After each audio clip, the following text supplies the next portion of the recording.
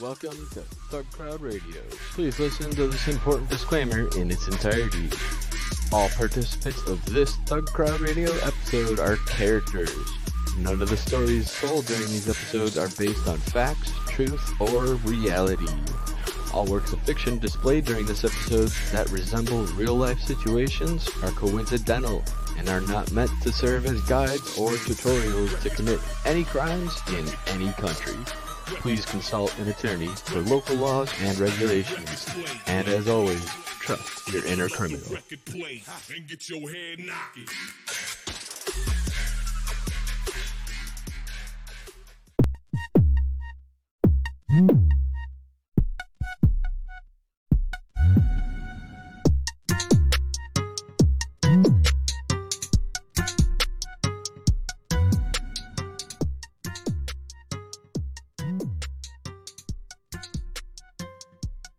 Hey.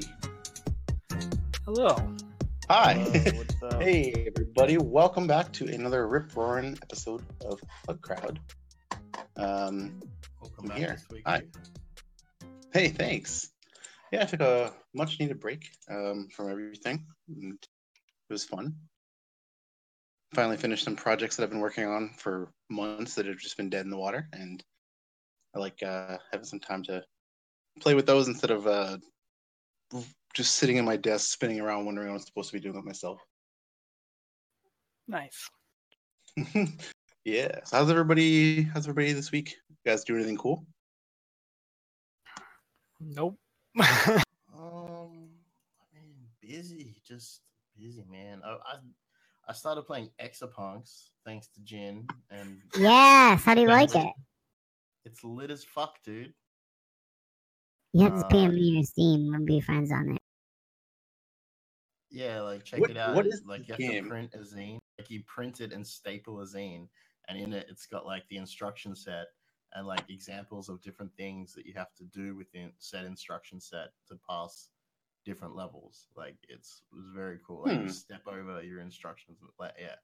But it's gamified and stylized, so it makes it fun rather than just like looking at GDB. I don't know. Yeah. The fun stuff. No, I mean I was wondering about it because you guys have talked about Exapunks a bunch, and it looks pretty cool. But I don't really play games that much though, unfortunately. But yeah, It's all right. You know how to adult you. That's all that means.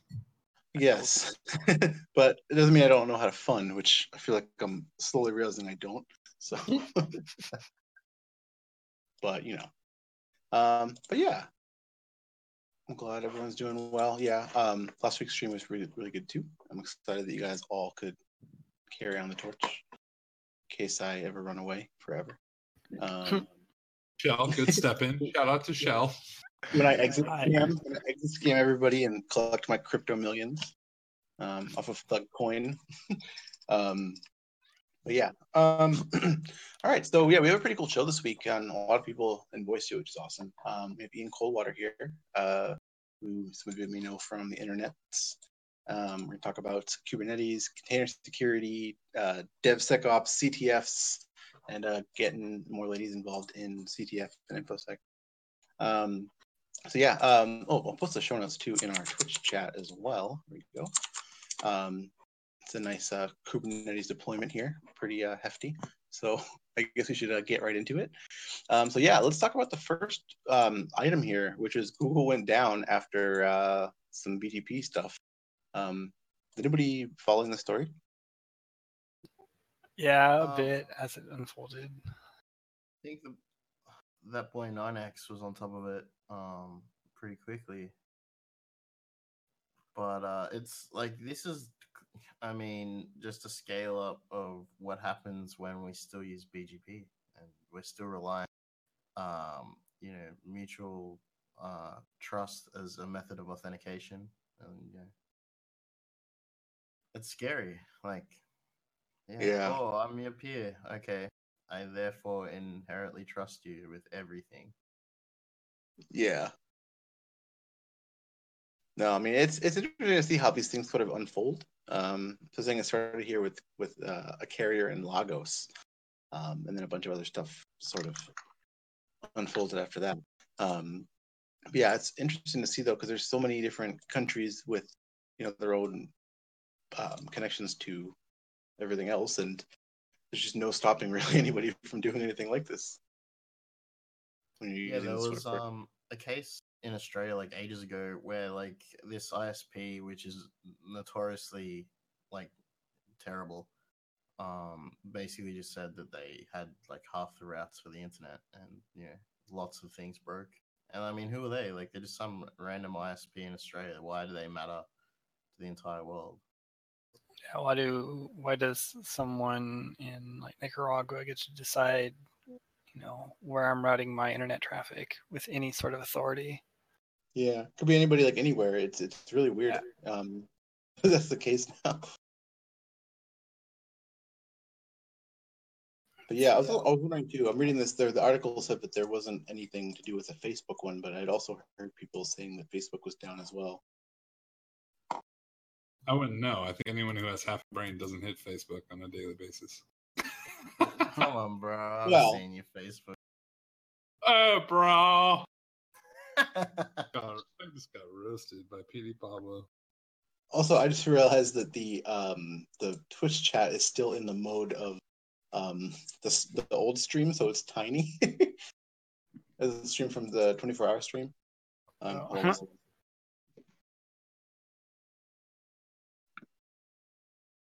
Did somebody take ownership of the BGP thing? I recall it being some Nigerian ISP or something like that.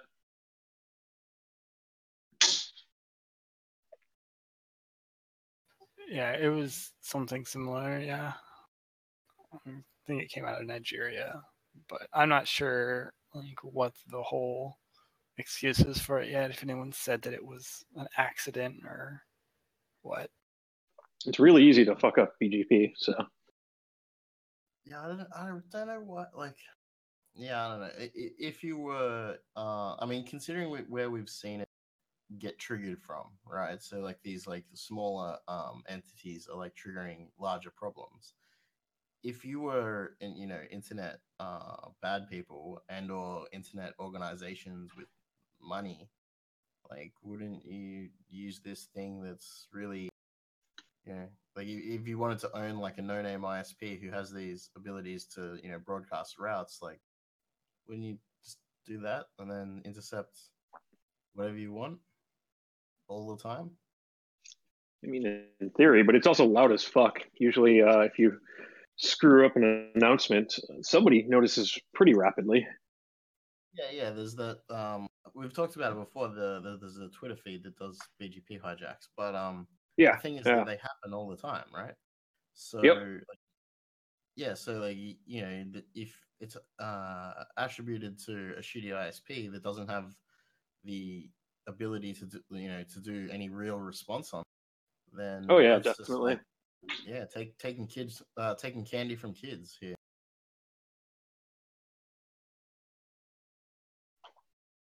It's almost like you want to get a shell over there and be able to fat finger some announcements that allow you about a minute or two of traffic that you want. Coordinating with something's going down, ready, set, go. You got 2 minutes. Yep. Okay, good. I love how it's a default answer to say, there's no compromise with us. It's my favorite, especially when you read over this shit. Fucking disgusting. We saw nothing in the logs. Yeah. Yeah, but I mean that we have. So the vulnerability, I guess, if we look at it, if we step back from BGP, like the vulnerability is just based right back to like peer-based trust, like inherent trust of peers. Like that's where the real problem is. Yeah. Yeah, like I said, it's wild that like someone, where you've never routed your traffic before, in a country you've never seen, never been to, gets to tell you where your traffic goes. Can I ask? And I know no one will probably admit if they are, but who's using Google Compute to this day? Who's using GCP? Yeah. I mean, all the people that didn't figure out Amazon's better. Unless you're running Kubernetes, in which case GCP is leaps and bounds beyond AWS or Azure. Yeah, it's set up for Kubernetes. That's where I learned it on. All right, I'll pay that one for sure. But yes, I've been using a Kubernetes cluster on GCP. I have my Hello Worlds up. Oh. Yeah. See, like I heard him sigh and put his head down. Good shit. But yeah, interesting stuff though. Interesting to see how it plays out against something like Google, which is huge.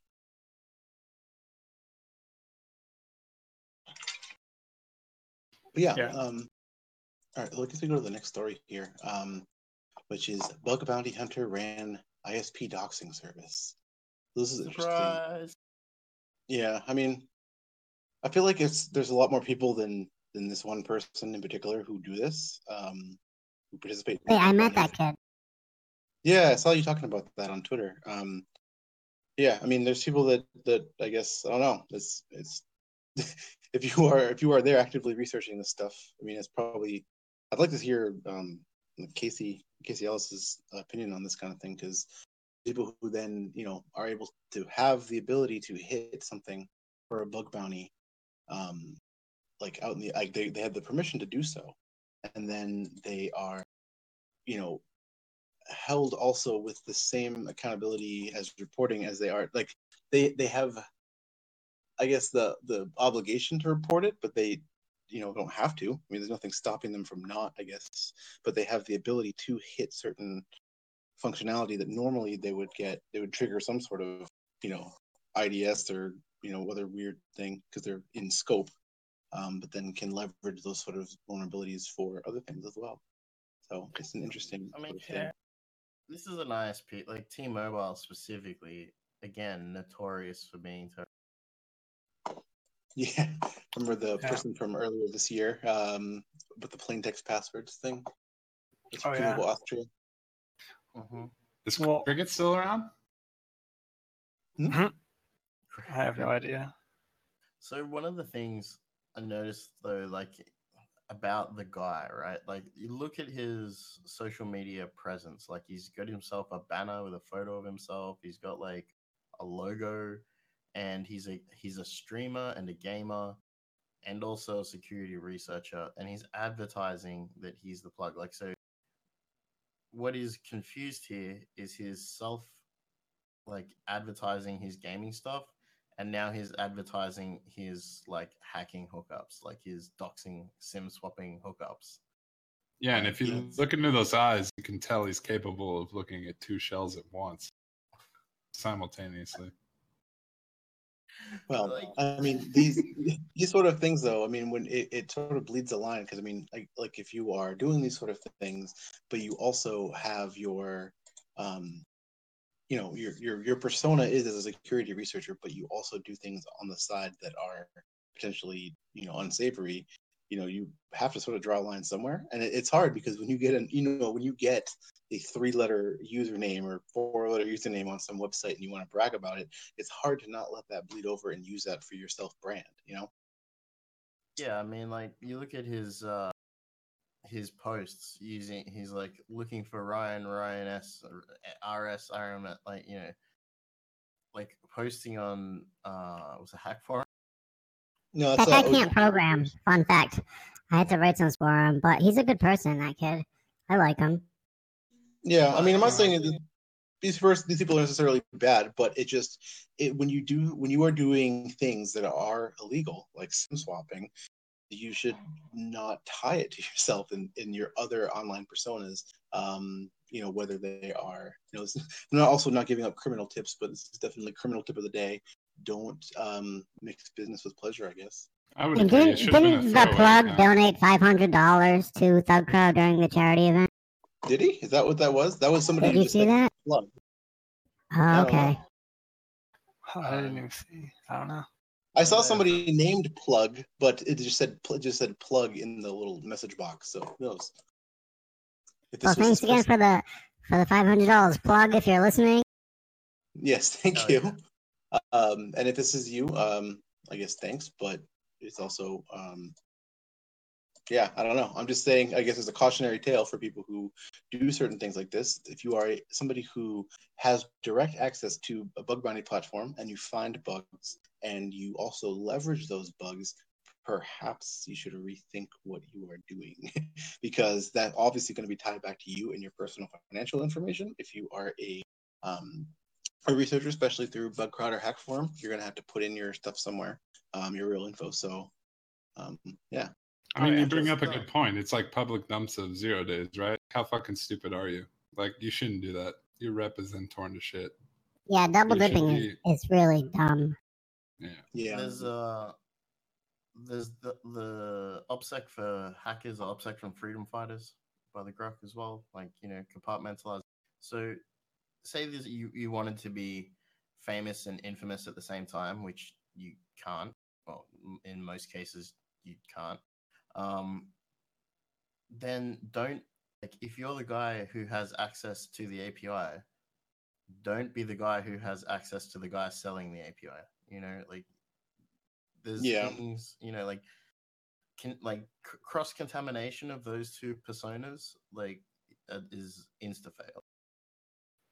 Yeah, I mean, a lot of it, right, is that kids, especially, like, have that immortality complex.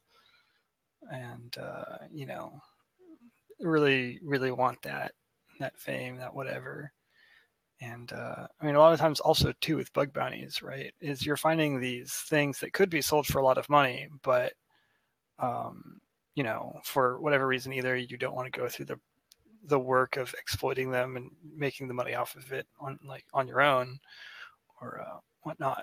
You just give them to the bug bounty vendor. But with something like T-Mobile stuff and being able to dox people, like, it kind of fits into something that this person already knows and has like an established route, I guess you would say, for being able to sell. I guess with the bug bounty thing, like, the difference between getting paid out for a bounty and writing a real weaponized exploit that's it's has all the parts to make it a weapon. Like, Akinetics doesn't write exploits for you, bro.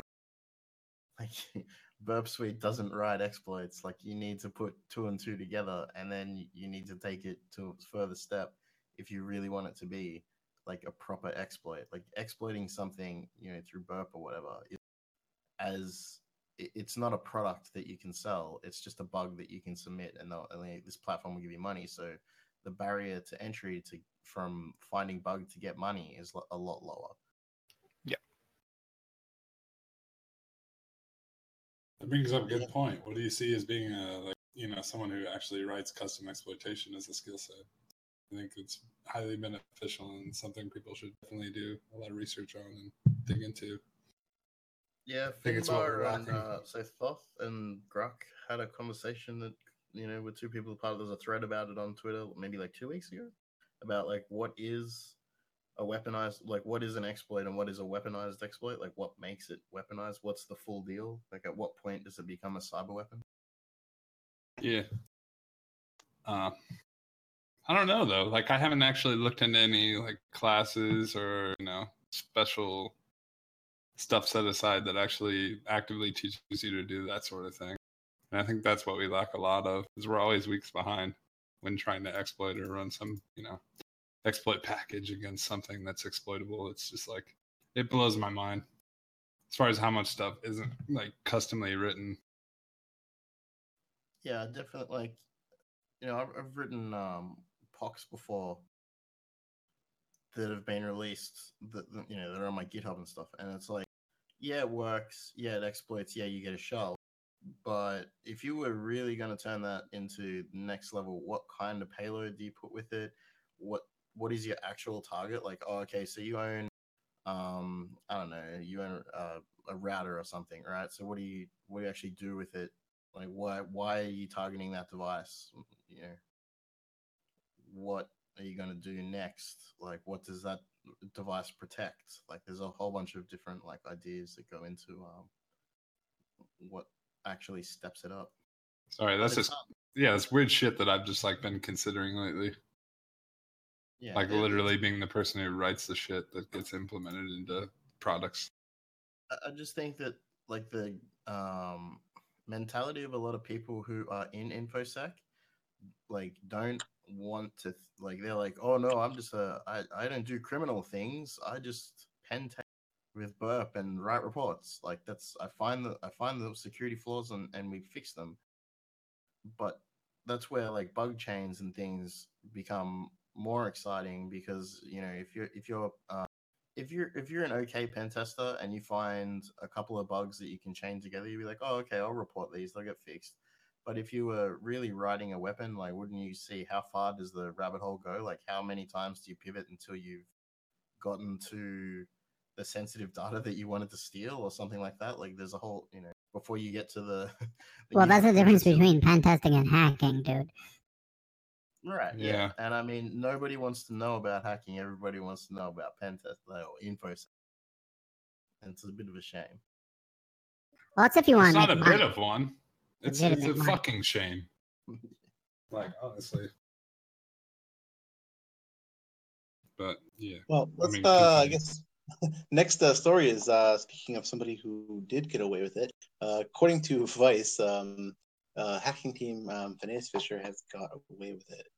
So basically, the people who were trying to get after him for the hacking team stuff declare that they just don't know who he is. So yay! It's just like one of those things where you're like, okay, interesting, because it's when you do something on the level that he did, you're definitely going to have some people who are after you that are not necessarily experienced, since the people that he targeted were people who actually did this professionally for nation state, and so nobody's been able to find who he is, except for that time that he did that puppet thing. Yes. But he also gave an updated interview there to fill in some of the gaps about how he got in, which was interesting. I don't know if anybody noticed that part, but it was due to the corporate VPN. Effectively, I think was it the founder? I don't know. Some high up individual within that company decided they could not be bothered to install the new VPN, so they kept the old server up just for this guy, and that was the point of entry. Excellent. I mean, this is interesting, like what Shell was saying before about like God complex and not wanting to, wanting to be like younger people, like wanting to do stuff. Like if you think a lot about people who SWAT people and like that guy who got the other guy shot, SWATistic, he said that he got a rush out of being wanted by the police and like all that kind of stuff, which is understandable, but at the same time, like he didn't, like that's not the right, like I feel like this guy probably really had the heat on, like he was probably really sweating and going to the nth degree to not get caught, whereas like if you're getting a rush out of not wanting to get caught, then make sure you're not going to get caught, right? Yeah. A little bit. Speaking of, I believe that came out with the recent wave about how he didn't get caught, and there's the typical Tor protections, things like that. But it sounds like the ultimate wall of frustration for the Italian authorities was in the way he obtained the Bitcoin, because they traced it all the way back to, I think it was kind of distributed, but a large focus was on one of these exchanges where you could like trade things for scratch off something, or I don't know what it was exactly, but effectively the Bitcoins were stolen. So there was no record of transfer, even something like local Bitcoins where it's still, you're going to be able to find the email records, or you figure out where that, interview the individual who did the physical swap, and figure out where they were, maybe pull to the security cameras. None of that existed when you're stealing the origin of the Bitcoins. So that's the hard stop they ran into, is being unable to trace it back due to the theft. Nice. it's kids. I mean, Hmm. you know, for investigative purposes.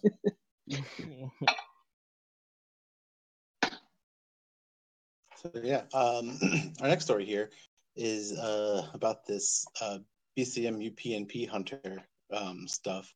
So basically, there's a botnet that is targeting some Broadcom routers through the UPnP port, and yeah, it's been going around a bunch. And I don't know if anybody has experienced any actual hacked routers with this.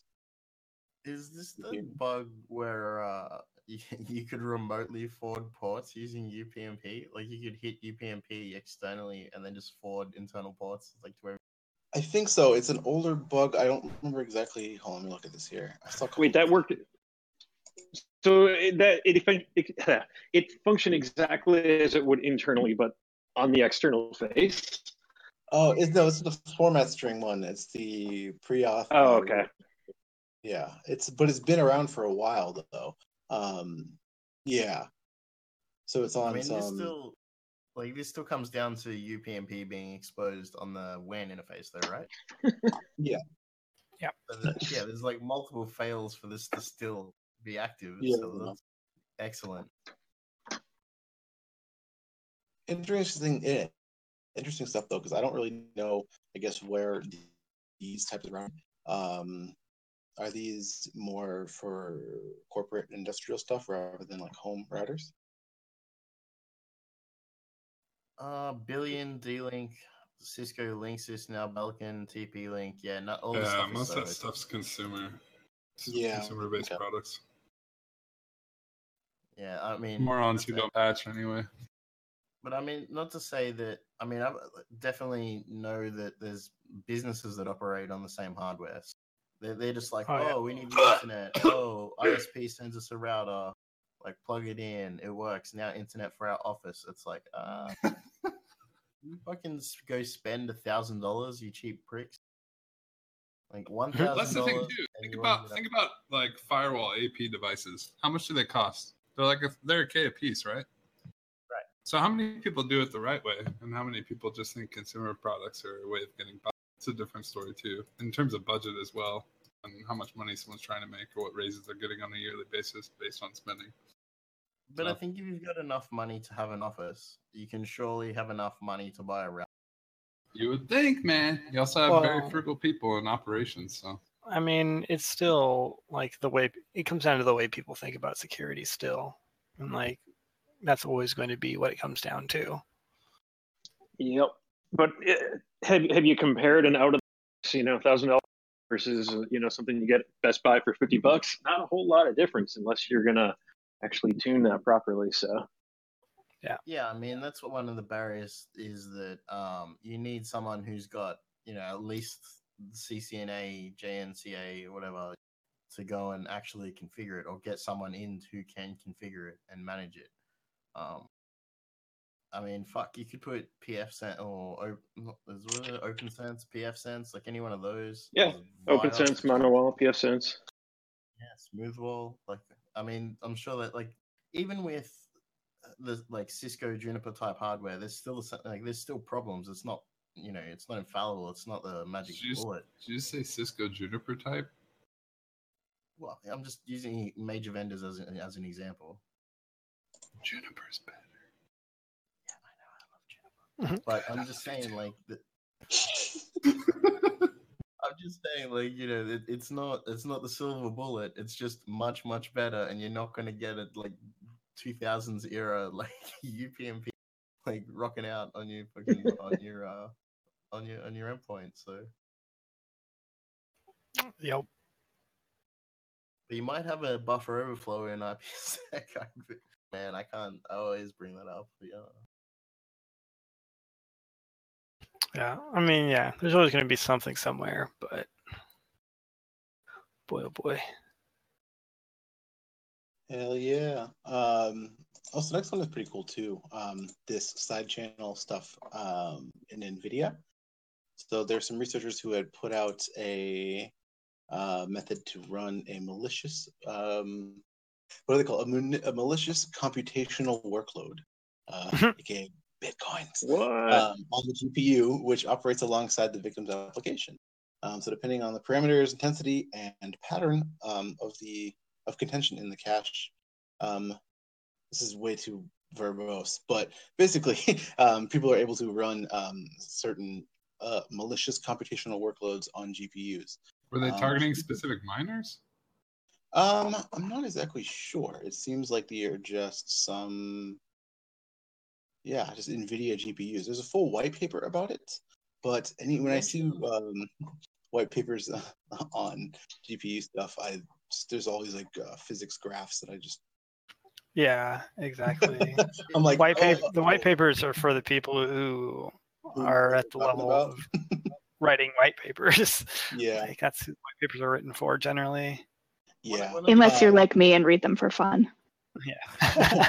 One I of the like things I'm to read taking them away for from this fun, though is that WebGL keeps coming out, like OpenGL and web browsers. So like that's what makes it way more scary, I guess, is being able to do, because previously like WebGL and rendering wasn't exposed, like didn't expose 99 like almost everything that you can do with like CUDA, right? So if they're saying that you could potentially get through a web renderer a malicious GPU workload, that's opening up serious doors that were previously thought to be closed.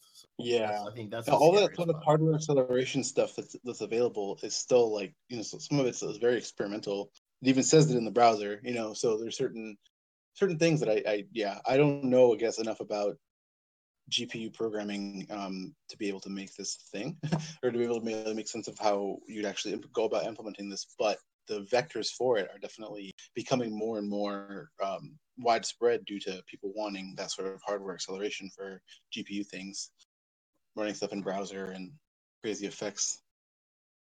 I mean, what if you had like a malicious Hashcat workload that you were distributing with like HashTopus or something through an XSS on like, a social media site? Like, all of a sudden you're like cracking ridiculous hashes because people are looking at like, their social media stream. Oh, yeah. You have it in some like just random 1 pixel by 1 pixel canvas element that's just going ham. I mean, should we just start unchecking hardware acceleration for browsers? I typically do because I don't really have nice computers anyways. So.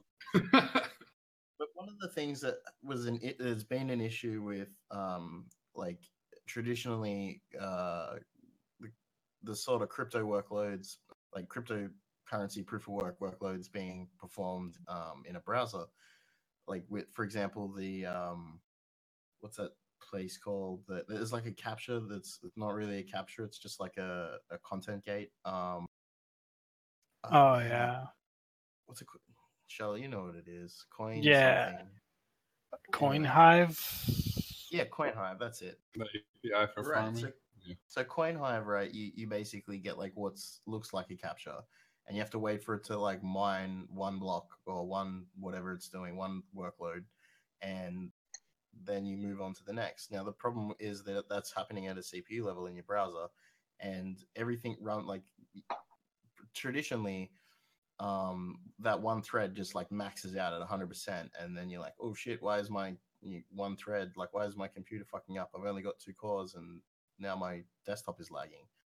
When you start moving things to the GPU, like, the user probably won't notice, other than maybe their computer's getting a little bit loud. Unless they're gaming, I guess, but for general usage, like a little bit of a frame drop, like, Yeah, that's the thing about like this kind of stuff too, right? Is that it's very easy to target like people who have GPUs. Like, what they're doing with their GPUs generally, like it's gaming stuff. And so like when I was actually tearing apart malware, I was looking at for like YouTube, like Fortnite aimbot videos. I was downloading all of the EXEs that link to, and there's a lot of coin miners there. Yeah, and you bring up a good point. It's like how much attention are people actually paying to their home systems as far as loads go and where those loads go? That's just disgusting. Like if you're a gamer and like you have a custom PC, you should know when something's not right, or you should be paying attention to like frame rates or what's happening or where video memory is allocated. It's disturbing. But if you look at the task manager in Windows, right, like it doesn't show you GPU load. You need to install something else. Because Of course, man. That's expected with Windows, though. I mean, that's just the joke that it is. But yeah, you're right. It's the same with Linux. Like, although like LM sensors will give you some stuff, and you know the NVIDIA driver has some stuff, but like generally, it's fairly blind. Other than like temperature is the main thing you'll notice from LM sensors, but. Actually, no, I think actually I lie. There is a GPU load, but yeah, it's not something people are really looking at.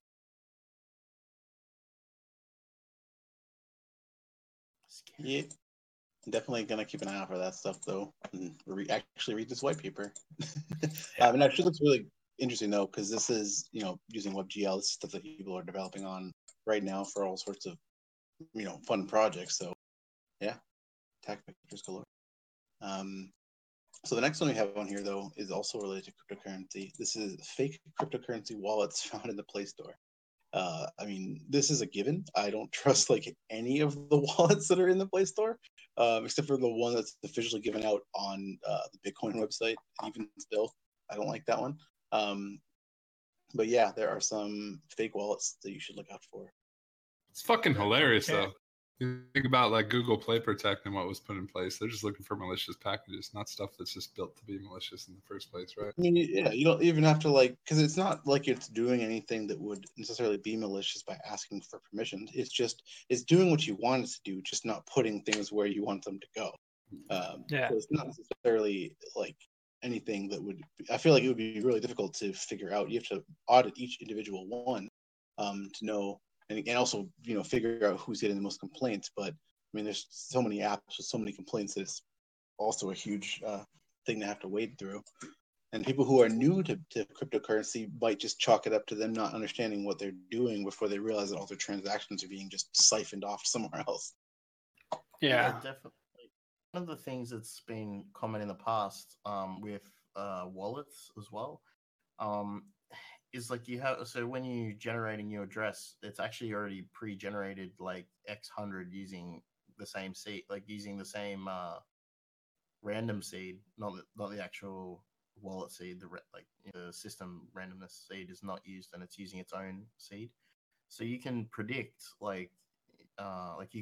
you have like deterministic wallet addresses for the next however long. So you can like either correlate stuff, or you can guess stuff, or you can do other wallet-based attacks. So there's a long history of like since people have figured out how to write their own Bitcoin wallets, people have been writing them poorly. I think this is just the iteration where they go like, hey, let's not accidentally write them poorly. Let's like purposely write them poorly. It makes sense. Yeah. Well, yeah. Like someone brought up a good point where it's like there's things that like look malicious, and then there's things that are malicious while just looking like they're doing exactly their function. And also, like with this stuff, I was just looking at like Bing search results earlier, and it's hilarious how many of them are actually malicious, and how many of those malicious things rank higher than the actual thing you're searching for. And I feel like especially on like Google Play and a lot of this other stuff, like where you can just put an ad up there and like it immediately throws whatever you have to the top. And if you're not obviously malicious, do you guys want to talk about Bing? All right. It could be Bing. Hell. The one that makes decisions for you to install malware. You search for Google Chrome and malware comes up first. Fucking nasty, dude. But yeah, like I think the Google Play like star system as well, it's like it's straight up the same concepts as like obviously SEO, but then the black SEO. Just downvote the shit, like give 1-star reviews from 1,000 accounts to the top wallet, and just keep doing that every day until it just has bad reviews everywhere. Yeah. Like, even if you find like one UI bug that is actually a UI bug, like if you go back and forward between these two screens and then like swipe up, swipe down, like Konami code shit, then this text doesn't render perfectly. Bug. And then other people will be like, oh yeah, this thing's got bugs. It's shit. It's like, it doesn't have to, other people will follow that kind of stuff. Well, it's like we were talking about a while back too, like with GitHub, right? It's like all people look at, it's like the stars. You have the stars, you're good. It's like, it doesn't matter if your code's actually malicious. It doesn't matter if your code actually works. As long as it Yeah. does. If you got the stars, you got the shit. Everybody, please star everything in github.com/thecrowd so that we can make it to the top of the page. Yeah, we're gonna start With our publishing. folder of open SSH. You know what's really funny though? What? It's on GitHub. Everything's on GitHub. The best Not site on the internet. everything. I mean, that's where everyone looks. That's the shitty part. So I forget who said it, but someone said earlier this week that GitHub was the best site on the internet. So I'll leave it at that. Mhm. that was me. The next one that we have here is an attack that uses a malicious in-page document and outdated VLC media player to give attackers backdoor access to target.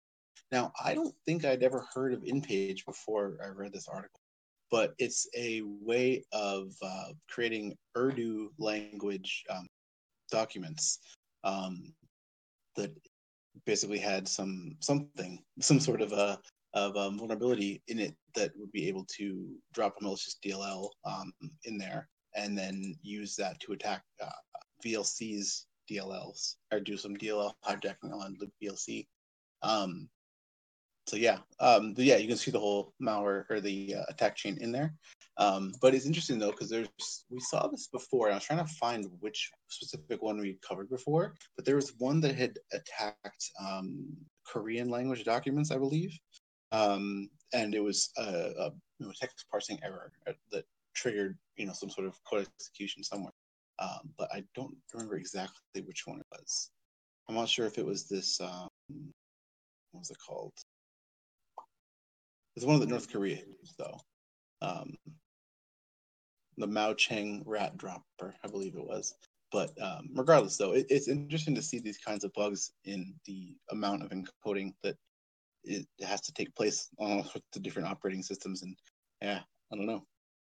Yeah, this is weird, especially because it says, right, in-page is like a word processor, and you're exploiting VLC with it. Well, yeah, you're using in-page as a way to download and replace a DLL to attack VLC. So it's just a chain of exploits here. But it's still interesting though. There's this, it's only used, it's Urdu, Persian, Pashto, and Arabic, which all have different writing systems and different text direction. And so all those different sorts of things can cause issues to be seen on countless text and Unicode parsing bugs. But yeah, it's pretty interesting though. I wonder how many more sorts of things like this there are, where there are specific applications that are used specifically to render certain types of text. I assume there's a lot because there's just so many languages in the world. But yeah, for sure. Keep a lookout for. But yeah. So we can take a look at some of our good reads too.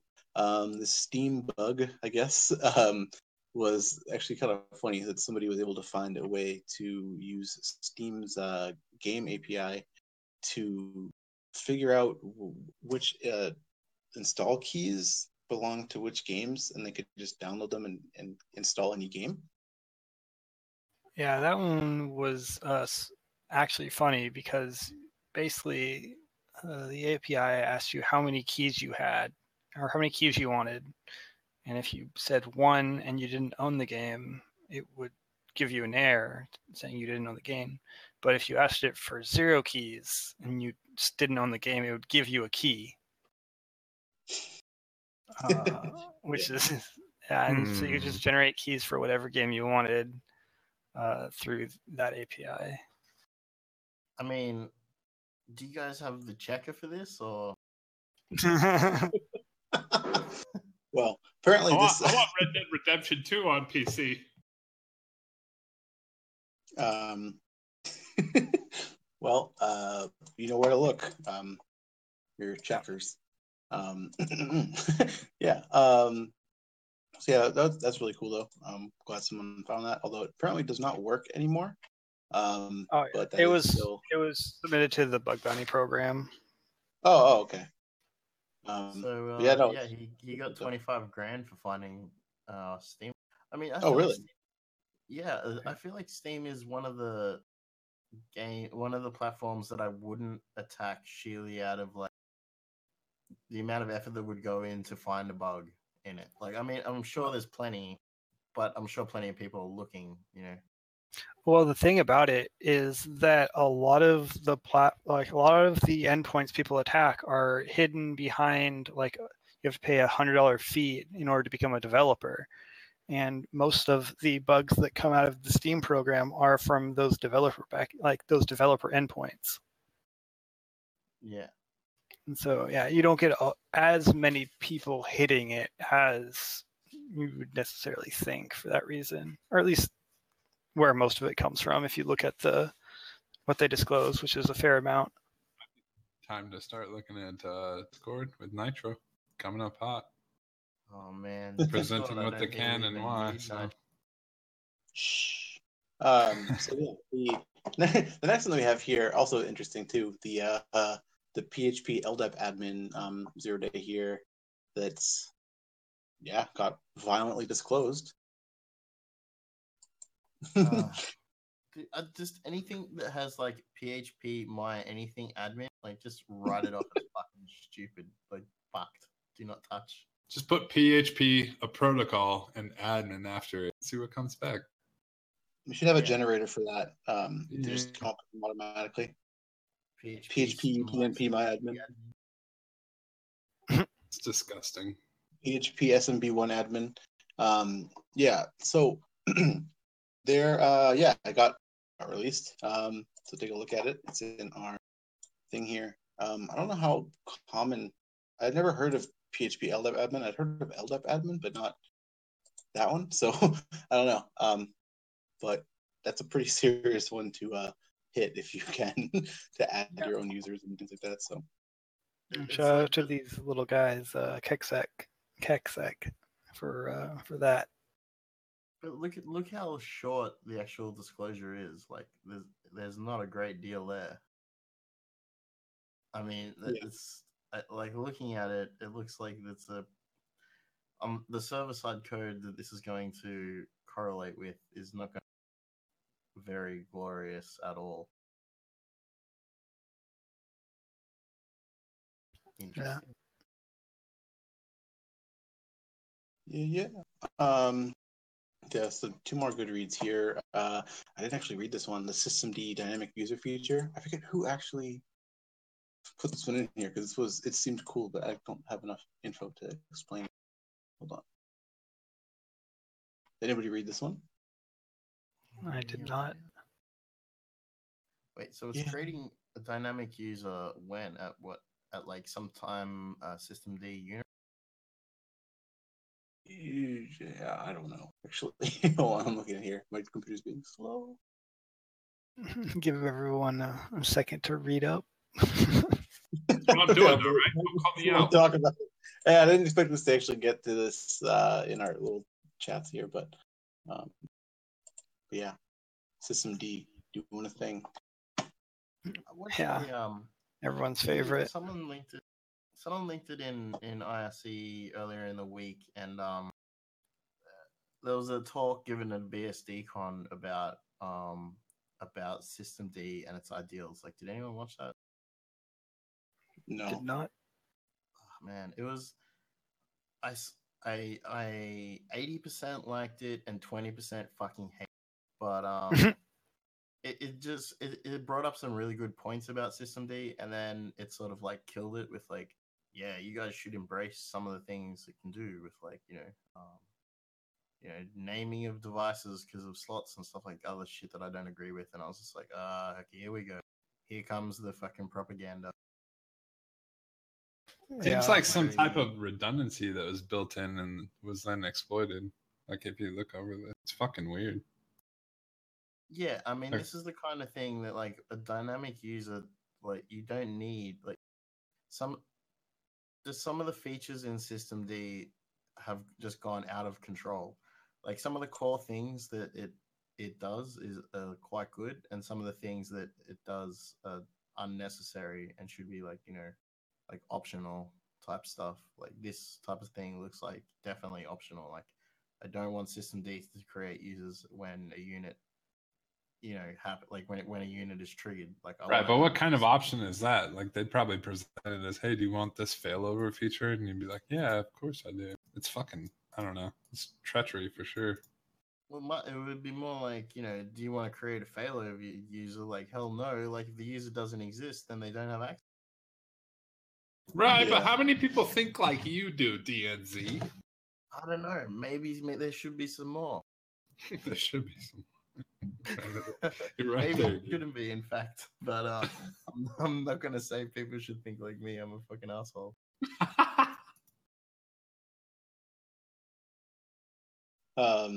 Yeah, on the last one here, I think, Shell, did you share this one about the yeah. piracy?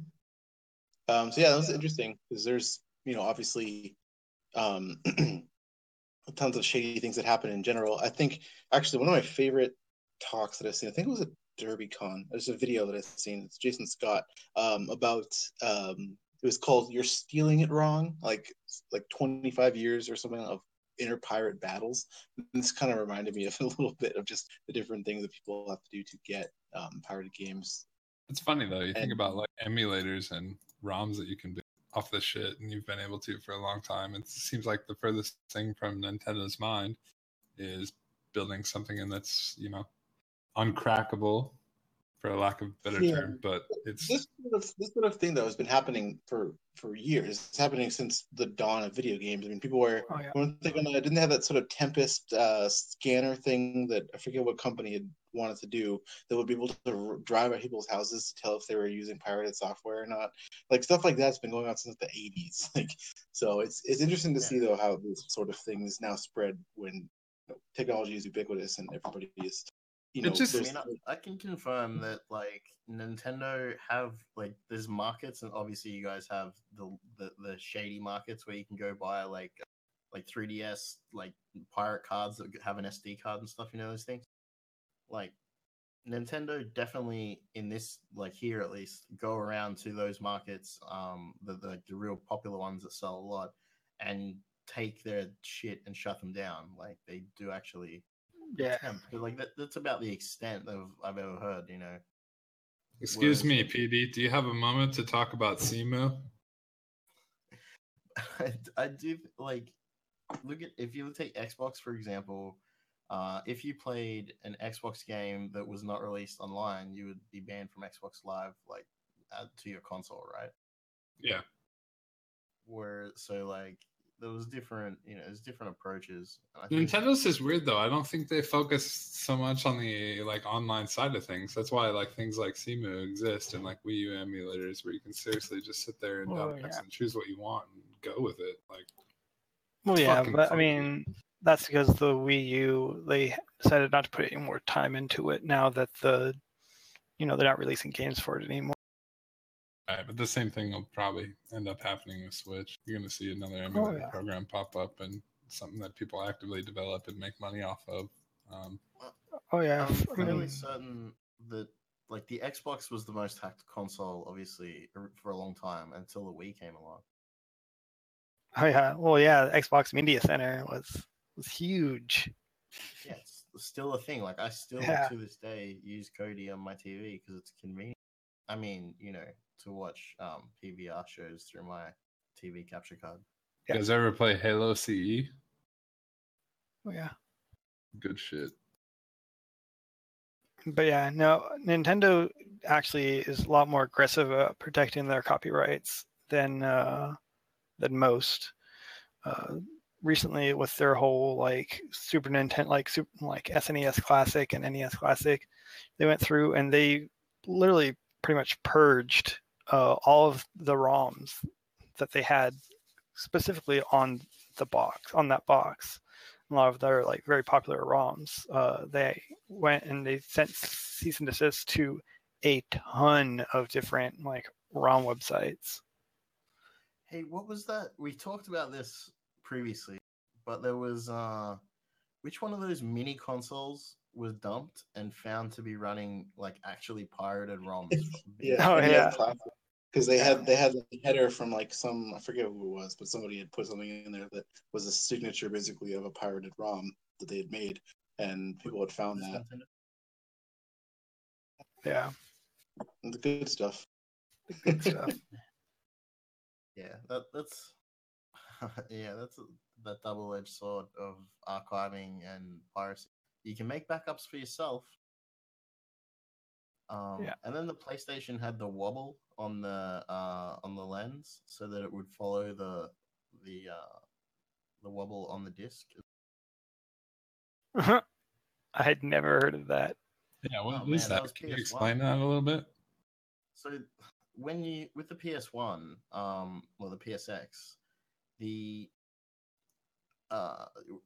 black CD, everyone was like, "Oh no, black CD, that's why you can't copy it." That was actually like bullshit. Like had nothing to do with it.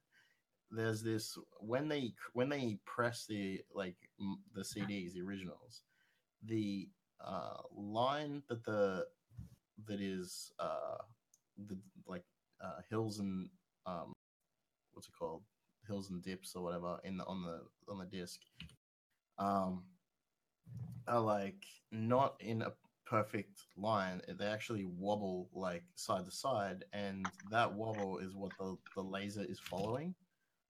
So when you had a chipped PlayStation, it was able, like, it could still read, it could always read normal CDs, but if the wobble didn't exist, it was something to do with the start of the disc and then the wobble in combination, and that was like their copy protection.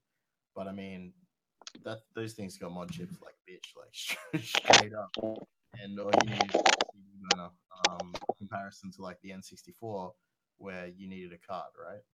So is this the original PlayStation? Because the original PlayStation, I thought they burned them backwards, meaning instead of clockwise, they burned them counterclockwise, which is why you had to get the Plexter brands that could also burn counterclockwise. I thought that was the deal. I think PS1's the second edition. PS1's the second edition of PlayStation, right? The original. PSX was the original. I think if Blind Hacker, I think that was. I'm pretty sure it was PS2 that spun. Oh, was it? it? It might have been GameCube that spun backwards. Somebody spun them backwards. I remember that because I had to buy a specific brand of Plexter with the right model number to be able to use some software to burn them backwards. Yeah. Damn. So with PlayStation games, I was able, like, I would buy the cheapest 100 stack of dirty CDs and like get a 20% fail rate. And using like just an any burner, and any burning software. I think it might have even been like what was it? The sheet was like, clone CD or something. Clone. Oh, I know what you're talking about. Yeah, That's going back. It's just like a little ball of white with like a little black dot as its head. So it's just terribly like 32-bit cheap. Yeah, like so simple. Like click. Okay, here's CD. You put in the first one, and then like you wait 10 minutes or whatever, and then it'd be like, all right, put in clone this now, and it'd kick out the CD tray, and then you pop it in, and then wait, and then it'd come out and pop it out, and there you were good. You were good to go. Shit, 10 minutes. Were you rich? This thing could like probably half an hour. Yeah. When you're young, your time is skewed. Oh yeah. But hey, it's almost time for our interview. I really quickly wanted to just run through some of the people that had asked or had put their information out there for our Hire a Hacker thing. So yeah, we're trying to make Hire a Hacker, which is a channel that we've had and a page on our website, something a bit more useful for people. And so the first, I guess, little edition of it, we'll do a couple minutes. But anybody who is either looking for a job or looking to fill a position is more than welcome to DM us on Twitter or join our Discord. which the link is, I'll just type it in the chat. It's leet.club. So you're more than welcome to join if you're looking for a job. And it doesn't have to be security related, but we have a lot of people in our chat that talk about wanting a job, and they want to either not necessarily do security, but could also do secure development, which is a huge thing that a lot of us are familiar with, but it's hard to figure out where you want to actually apply those skills. So we want to be connecting the right people together. So the first, we have two people that are looking for jobs. So the first one is RevDev, who's here actually, I believe, in the chat now. I'm a full stack dev from Germany looking for work in Germany. They're willing to move or do remote work. They have 4 years experience in PHP and currently working with Angular and Node.js. They don't have any professional pen testing experience, but they participate in CTFs and labs like Hack the Box. And if you want to hit them up, you can hit them up at mail@revdev.me. And anybody who also is looking to contact these people that I'm mentioning can come into Discord and at them, usually find them. The last one is Artron, who's looking for a job that involves network security, website security, systems administration, or forensics. He's also in as well. So anybody who, wants to share jobs they're looking for, you can hit us up and we will shout you out as hard out there. But I think we should get into our interview now. Ian, are you still here with us? I'm still here. Awesome. Sweet. And then you're here as well too? Yeah, I am here. How many hot chocolates are you on now? Or how many have you drank so far? I think 3. I've kind of lost count. The only reason I was going to stop at 6 is because there were 6 in the box. We'll see. That's a hard limit, though. Yeah. Let's jump into Kubernetes, CTFs, and getting more women into CTFs and kind of security in general. So, what's up, Ian? Hey, I don't know. How are you? All right. So let's jump into Kubernetes. Everybody asks you, what the hell is Kubernetes? So let's start there. What does it do?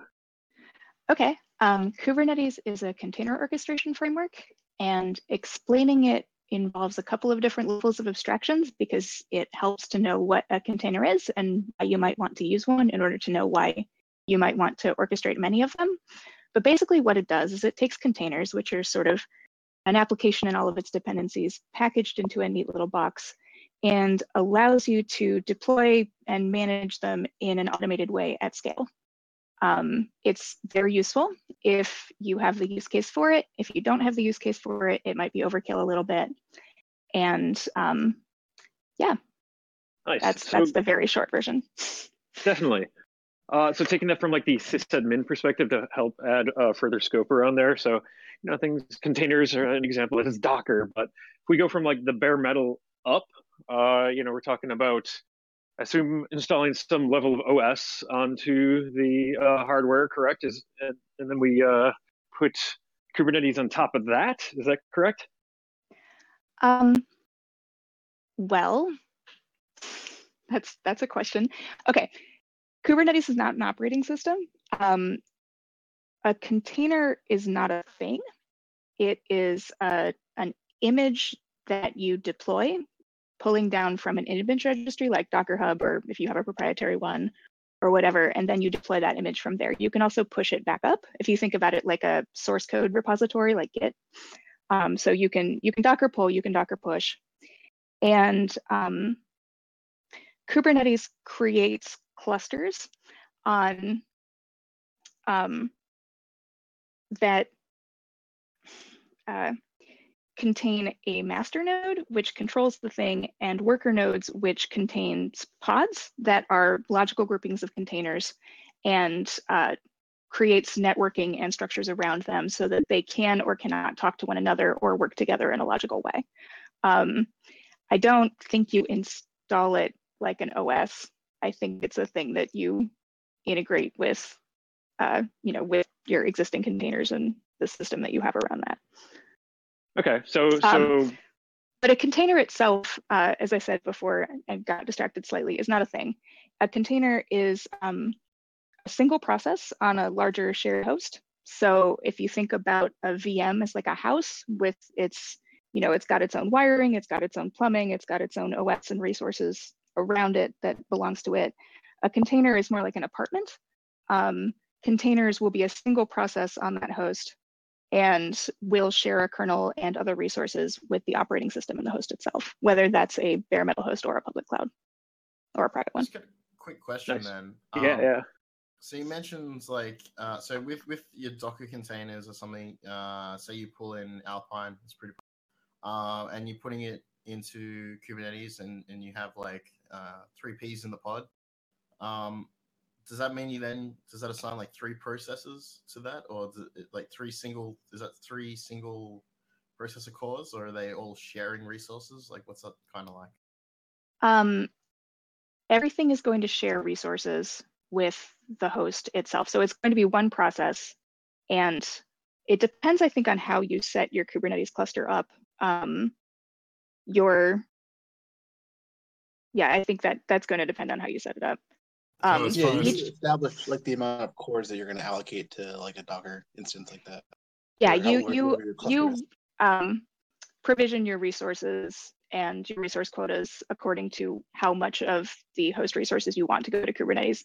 You don't have to do that, but you absolutely should, because if you don't, Kubernetes auto scales according to as much resource as it has access to, according to whatever traffic you need. So if you don't provision your resources, you're going to DDoS yourself.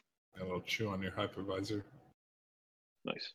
I was going to ask you, like, what do you, as far as beginners go, as far as someone who's being introduced to Kubernetes, what do you recommend they set up and use, or tools, tutorials online? Sure. There's a book by Kelsey Hightower called Kubernetes Up and Running. O'Reilly published it a little while ago, and Kubernetes has a 3-month dev cadence. It has a very rapid rate of change, and so that the book itself is slightly outdated, but Kelsey Hightower runs a GitHub version of it that he updates with every new version of Kubernetes. So that's going to be up to date, and that will explain to you the kind of like how to set it up and get it going in your home lab. If you really want to nerd out and know how it works under the hood, there's also a resource called Kubernetes the Hard Way that allows you to bootstrap it from scratch and understand like exactly what's happening at every step of the way. You can install something called Minikube, Minikube. My favorite. There you go, on your computer, and kind of set up clusters locally from there. GCP, I do know about at least one of you's feelings about GCP, but GCP for Kubernetes is great. Has pretty good like tutorials and setups for Kubernetes also. Nice. So it sounds like there's a lot going on there. Everything from the OS and Kubernetes itself is a very large surface. Sounds like there's a lot of attack surface as well. There is a lot of attack surface, and there's a lot of surface to defend, and a lot of moving parts and a lot of complexity, which on the one hand can be really exciting because there's just so much fertile ground there, and on the other hand, if you are a defender, can be kind of daunting because there's a lot happening and it's really easy to screw up. The good news is it is actually possible to secure it as well as possible to attack it. It's just going to take some work on your part. The bad news on my part as a speaker is that giving one-size-fits-all advice for either how to attack or how to defend Kubernetes pretty much doesn't work, because every install, every cluster, depending on your public cloud, your installer, like which version you have, like what you're running on it, is going to have very different defaults and very different needs for hardening, as well as a somewhat different looking attack surface. Nice. So, how often? Go ahead, DNZ. Sorry. I was just gonna ask, like, so in our brains here, we've spun up a cluster of little thingies that they need to talk to each other with an application running in each one. How does the networking differ from your average plug Ethernet cable between machine 1 and 2 and switch and so on? That is a fantastic question. So Kubernetes does not natively do its own networking necessarily. It's designed as a Kubernetes itself is API based. It's defined by YAML, and the networking is designed as an overlay. The whole thing is flat, and it's going to provision namespaces and IPs according to namespace. And Kubernetes, the way that it is designed is it's pretty open by default. It is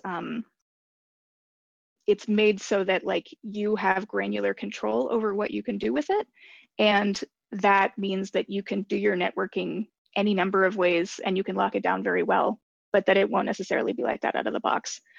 There is an entire ecosystem of like Kubernetes plugins and products that people use with it. Some networking products that people really like a lot are Envoy Proxy and Istio. People have been talking about running service meshes around that. And that is one way that you could like provision your network out. But basically you're making the decisions about what decisions it makes, and then it will just sort of listen to you. And that is going to look different depending on what you use and how you use it. People use things like Weave or Calico or Flannel on top of that in order to provision that networking too. So you mentioned Istio, which is one of the few things in Kubernetes land that I've looked at. So with Istio, for example, like you have these little things that are looking at your process, like you're looking at your network communication, and they're also sending their own network communications out. Did you want to talk about maybe sidecars and that sort of thing? Do I want to? No. To be quite honest, Istio is really complicated, and it is one of the things in Kubernetes land that I'm actually just going to own and be like, this is the thing that I feel less comfortable talking about at length. But if you would like to wax poetic on Istio, I will happily hand it to you for a minute. I mean, so all right, so like with my short experience with Istio, we're able to inspect like HTTP traffic and basically create rules to limit which services could make API calls specifically to other services, and then actually get telemetry on that. So there's it plugs into Grafana. I think, is it plugged into Grafana? I can't remember. Little InfluxDB there. There's a bunch of different ways that you can actually visualize the communication between your network, and then actually use that to further lock it down.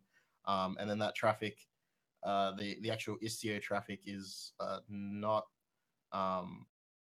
accessible. Like you can't just have your pod go and hit the Istio services on the side. They're sort of like running in parallel with the rest of your little cluster. Yeah. I hope for anybody who's listening, I hope someone else knows that better than me. That's the best I can explain it. That's okay. And you can do some pretty serious restrictions in network segmentations and different kinds of controls in Kubernetes so that you can only have things see and communicate that are supposed to be, and you can prevent things from being able to see and communicate that aren't supposed to be. As an attacker, if people configure that properly, that will make your life much more difficult.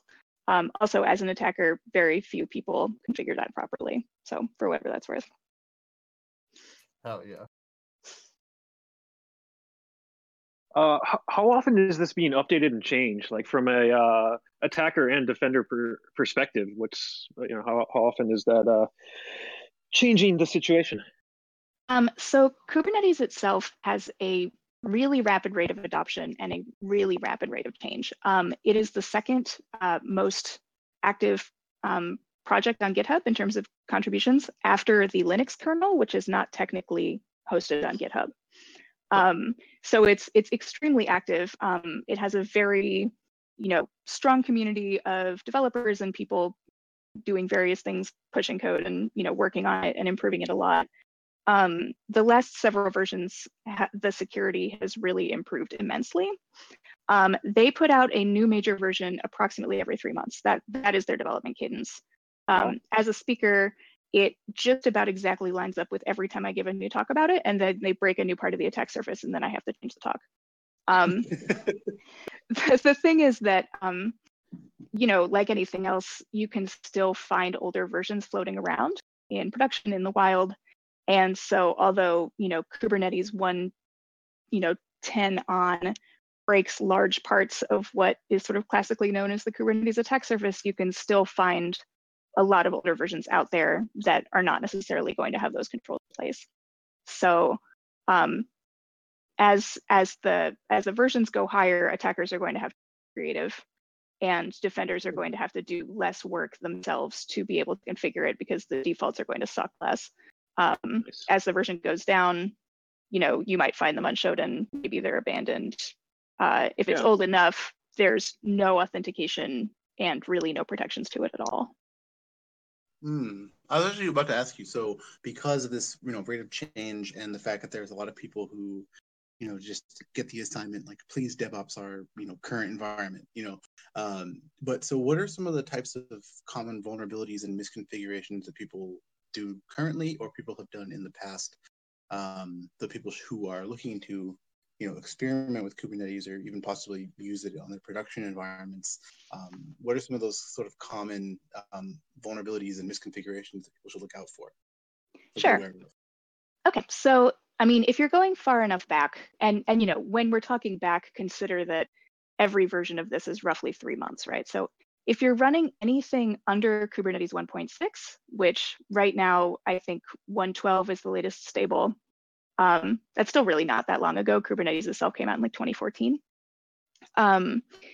If you're running anything below 1.6, there is no multi-tenancy. There are no multi-user roles. There is one user role. That role is admin. There is no authentication on anything by default. There are, ports that are natively exposed to the internet that have complete admin control over the entire cluster. It's it's an open door. Generally speaking, in terms of misconfiguration, there isn't still necessarily authentication enabled in places by default, so you might have to set it. Again, the older the version is, the more likely it is that you'll have to do this, but in some places, authentication still isn't there by default, so you want to make sure that that's on there. You want to be using role-based access control, so RBAC, and configuring it properly. You want to make sure that there aren't ports exposed to the wider internet. You can find Kubernetes clusters on Shodan that have various, interesting configurations to them. And if you have to have a port exposed, you want to make sure there's auth on it. You want to make sure that your data is being encrypted in traffic and at rest, because otherwise it's easy to pick it up. You want to make sure that you're using a version of etcd masternode that is not a version old enough that everything is in plain text, because historically it has been with no authentication involved, and you could just get all of the information about everything in the cluster and all of its metadata from there. And generally speaking, you want to, segment your networks, be careful with your data, be careful with your secrets, provision your resource quotas properly. You want to make sure to log and monitor outside of the cluster, because if somebody is inside the cluster and that's your only source of truth is the logs in the same cluster that just got compromised, those people could tamper with the logs and you won't know any better.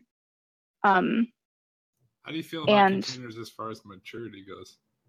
Containers themselves, I think, are, there was a, IBM put out a white paper a little while ago that said that a properly configured container could now be considered as secure as a virtual machine. Whether those containers are properly configured is, of course, another question, but it is a thing that can be done now. I think containers get a bad rap. But I also think you're a special case. That's why I was asking you about it. Right. I think that, Jessie Frizzell, who's amazing, she's JESSFRAZ on Twitter. She's incredible. She, in order to prove that containers could be secure, has a CTF that she put on, it's contained.af, so like contained as fuck. Nobody's ever been able to escape the containers to get the flag. It's never been solved. And she did this to be like, okay, you think that containers can't be secure, watch me. And I'm somewhat familiar with how she set up the back end of it. I've never solved it either. So like that can be done. In terms of like Kubernetes is definitely maturing. I would say that like containers I have a question have been around for you. a long time. Like they've been around, before we've got containers, we've got Shroots, we've got jails, we've got Zone, like it's really just a descendant of that. And like, that's a pretty mature tech at this point. Kubernetes is still kind of in awkward adolescence and is growing up a bit. That's kind of what I was going to ask you too, is like how much of this stuff is integration and dev environments versus actual production stuff that you run on full stack, if anything. Can you clarify the question? So if you're running in, do you run, I guess I'm asking, do you run Kubernetes more internally, you think, than you do like in a production environment or something that's publicly accessible? You're asking me personally? Yeah. I don't have a DevOps job anymore.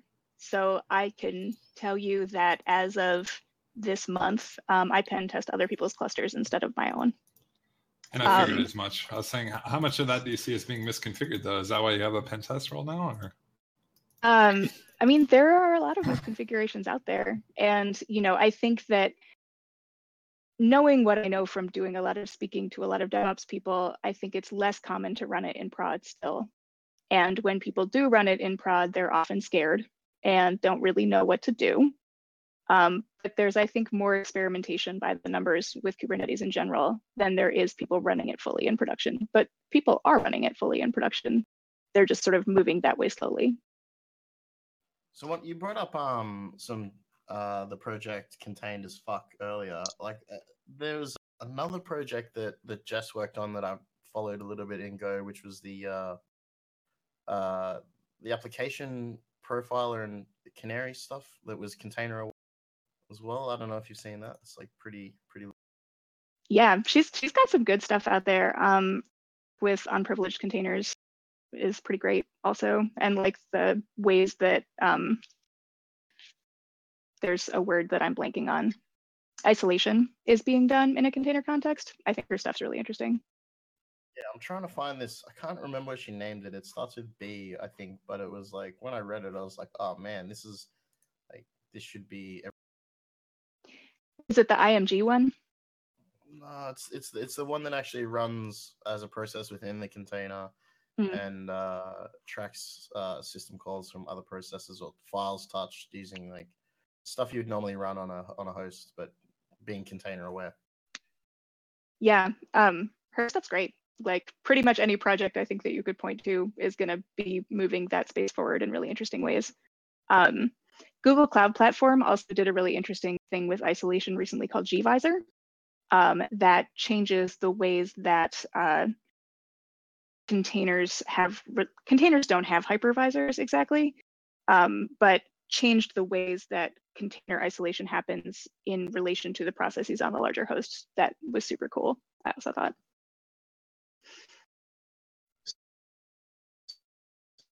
Oh, you're not coming through. Because I'm being quiet and waiting for somebody to ask me something. Oh no, I was saying you was trying to talk, but oh. Yeah. Username is one second. Yeah. You need a new name. Me. Yeah, that or say like you. Yeah, it was awesome when I used to actually go on party lines. So I wanted to ask you a bit about container escape stuff. So a lot of people hear about container escape for Docker and other sorts of jails and things, but what are some of the sort of I guess techniques that you would use to actually do something like that if you were participating in a CTF or other legal hacking challenge? It depends on what you're looking at. I guess the answer to Kubernetes security is always depends. I'm so sorry. There was a particularly nasty CVE that came out, I believe, late last year. And I'm looking for the number, which I have written down on a piece of paper in front of me somewhere, which of course I can't find. But it was called subpath host mount. And basically that was a full like host escape where you got root privilege via the way that Kubernetes at the time dealt with mounting. And that was the biggest breaking change that Kubernetes has ever made when they fixed that. But as an attacker, that was a really interesting escape because it allowed you to get full control over the host. Because if you think about the ways, and this is the case in general with container stuff, the thing about shared resources is that like a shared kernel means a shared kernel attack surface, right? So if you have a host or an operating system that is vulnerable to something like Meltdown or Spectre, every container, all of the clusters, all of the everything, all of those processes is going to be vulnerable to the same issues. And the way that Linux in general treats namespaces and the file system, like everything is a file. And so, and the ways, and Kubernetes, every container is basically just a bunch of Linux primitives sort of stapled together, right? Like they're made of C groups and namespaces. The combination of those things can mean that with a misconfigured or unsafe system, that you can, if you're running privilege in a container, you can escape it and then be able to get privileged access to that host, because you can just jump from one namespace to the other. Does that make any sense? No, but it makes total sense. That's what I was saying. Like, if you run a cluster and something's like exploitable on a kernel level, like your cluster's fucked. Right. And the thing is, Kubernetes is only going to be as secure as the kernel, the operating system, the host itself. And so if you have a vulnerable host, like, those resources are shared, you can go to town. And if you're in a CTF or other kind of legal hacking challenge and you're trying to enumerate your environment, that those are things to enumerate in a container or cluster context like you would anywhere else. I think with like Dirty Cow got obviously huge coverage, being one of the big name container escapes of when it happened. But I think it's just a lot of people I've seen that deploy Docker stuff will just be like, oh yeah, no, it's in a container. My Node.js app runs as root. That's cool. Like it's in a container. It's like, but it's like, people don't think that, oh wait, but if you have like access to privileged system calls from the container, you have access to privileged system calls just the same, right? Correct. Yeah. One of my favorite things that hit the news this week, which didn't get mentioned in the news section, I'm just gonna shout it out for 5 seconds, is that Cloudflare just announced that they created a new cloud platform that compiles all things pretty much into WebAssembly and depends on V8s via JavaScript for isolation between tenants, which is very brave. Puts a lot of faith in JavaScript and a lot of faith in the abilities of those sandboxes to be able to stand up to side channel attacks, which my understanding is that it can't. And so that's a thing to keep an eye on if those things are interesting to you, because creating an entire security model off of Electron is about as good an idea as it sounds like it. So what is it called here? I actually didn't see this before. Do you know what the platform is called? Cloudflare put out a blog post a few days ago called, I believe, Cloud Computing Without Containers, in which they pretty strongly buried the lead of like, we have created an entire cloud platform around this stuff. And they got called on it somewhat by like people being like, this seems like a bad idea. And their responses are very self-assured and arguably comedy gold. So there's that. I mean, I spent a few weeks ago, I spent like maybe 5 days digging into V8, and well, actually specifically into Node.js, mostly around Node.js, but a bit of V8 as well. And I've looked at it in the past as well, and I'm not as confident as they are. No, I mean, all of this is built upon Node, right? It's all going and partnering with NPM, and no, I'm not as confident as they are either. I'm a little alarmed. You could talk about NPM's history if you want. Right. But yeah, it's another disgusting decision. So, fuck. I'm sorry. You got me a little worked up, to be honest. Far more than I should be. So now, but talk about interesting opportunities for attack surface. Right. Yeah. Go ahead and consult for 10 years and retire. Fuck it. So, Ian, do you want to talk a little bit? I guess now, so you're saying you have a new job that's to do with pen testing cloud environments like this and DevOps environments. Sure. Yeah. Go ahead. I'm sorry. I was saying I wasn't sure if you would want to discuss, I guess, some of the newer ways or the techniques that you would use in this that would maybe differ from a sort of traditional pen testing thing, where you would actually hit cloud services, because I feel like we talked a bunch. We had a whole episode about cloud security. We talked a bunch about DevOps, DevSecOps, pipelines, containers, all that. But I feel like a lot of us still who might be listening are not really aware of some of the sort of things that goes into this, where a lot of things are coming into the cloud environment, and there's a lot more room for error where people are sort of just following the trends and installing and doing whatever framework they see other people doing and maybe not doing it correctly. So I kind of wanted to see your thoughts about what your techniques are, I guess, for actually assessing a cloud environment, because they're usually pretty massive.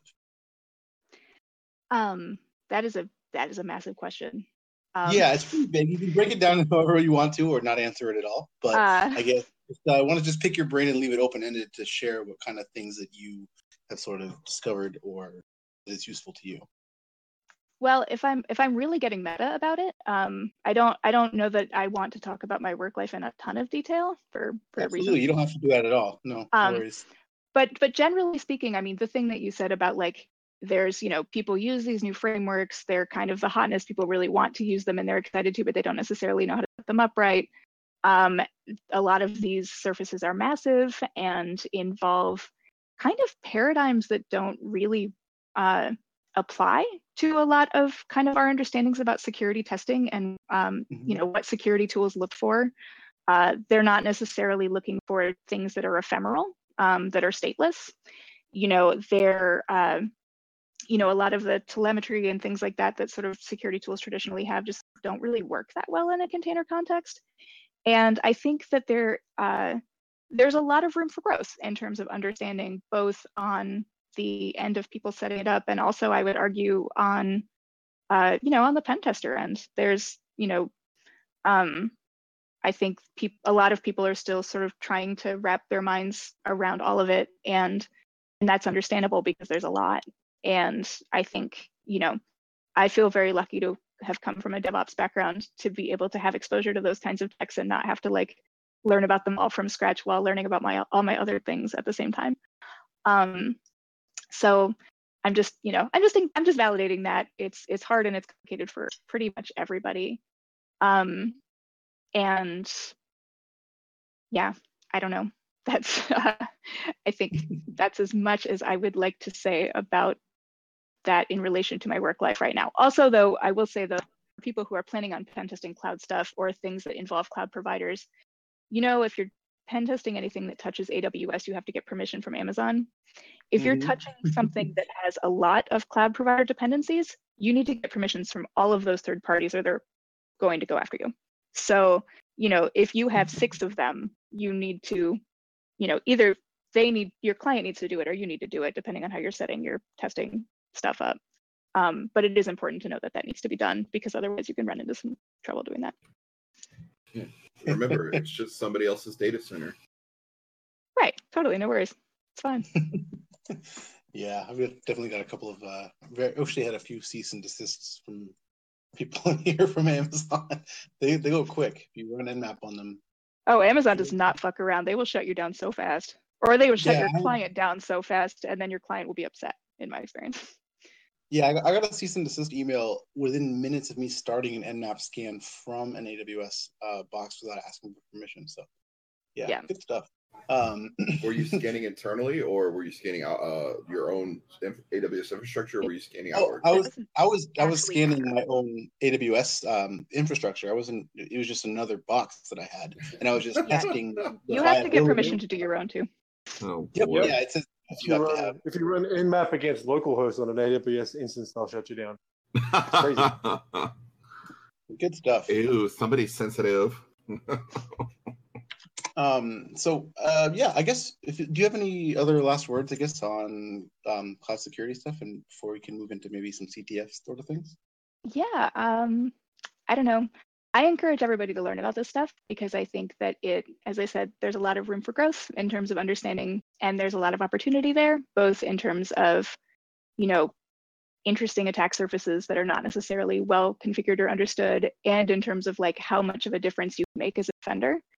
I think, there's a lot, and it's a pretty wide open field that to me is pretty exciting because I like the emerging tech game, and if that kind of thing, and if, playing catch up with 3-month dev cadences sounds fun to you, like, come hang out. There's lots of room for contributing and for play. And yeah, I don't know. That's pretty much what I have to say about. I mean, I have a ton of stuff to say about that. I could talk about this for days, but that is all that is you what I have have to to say about that right now. Awesome. And so, do you have any links or places where people can see your talks or any upcoming talks people could go to? I am not understanding you right now. I'm sorry. Oh, sorry. Hold on. Who's typing real loud? The blind hacker. As I said, do you have any links to any of your talks or any sort of resources for people who want to check out some of your stuff? Yeah, I am not good at copy pasting and typing at the same time, but most of my talks are on YouTube and you can look them up. And there is, I have a slide deck that's out there and another couple that I probably ought to put up. If you watch my DerbyCon talk and you're like, what was the name of that tool that Ian neglected to put on a slide? This is probably my biggest regret as a speaker ever, because I get like 30 DMs about this a week. That tool is called NetAssert, NETASSERT. It's done by Control Plane, and that is the one that I am referring to that I grievously neglected to put on a slide. Yeah, we'll definitely link in our show notes all the stuff that you've mentioned so far. Cool. And anybody who's interested will link that DerbyCon talk and anything else in the future. Awesome. So, yeah. Thank you so much. Cool. So yeah, I guess let's we can start moving into some of the CTF sort of things, because you've been involved in a bunch of different things that I've seen on the internet like recently. And yeah, I guess I just wanted to say, if you could tell us a little bit about some of your CTF experiences. Absolutely. I really love doing CTFs. For me, it's kind of the only sport I've ever been good at. It's really fun. I really like doing them. And one thing that has consistently been the case in CTFs that I've done is that I'm the only woman in the room. Or maybe there will be one other one who will kind of wander in and then wander back out. Sometimes there will be another couple of them, but there are very, very, very few of us. And for me, CTFs have been so valuable in being able to grow my skills in different areas and being able to like sharpen my sword, and I want that to be a thing that other women have the opportunity to do, and more importantly, like feel like they have the opportunity to do, because I think that a lot of women are just very intimidated by those spaces and don't feel like they belong, don't feel like they're smart enough, don't feel like they have the skills, maybe just walk into the room and see a bunch of dudes and are like, oh no, I don't know that I feel like I belong here, in a sort of very just immediate sense. But CTFs are great, and I want other women to be able to access that and to be able to feel like they can. And so in one of the things that I have that is either a positive or negative personal quality, depending I guess on how you look at it, is that it's very hard for me to see something that seems like it could be improved without wanting to improve it. I guess it's DevOps, and I was like, what can I do about this?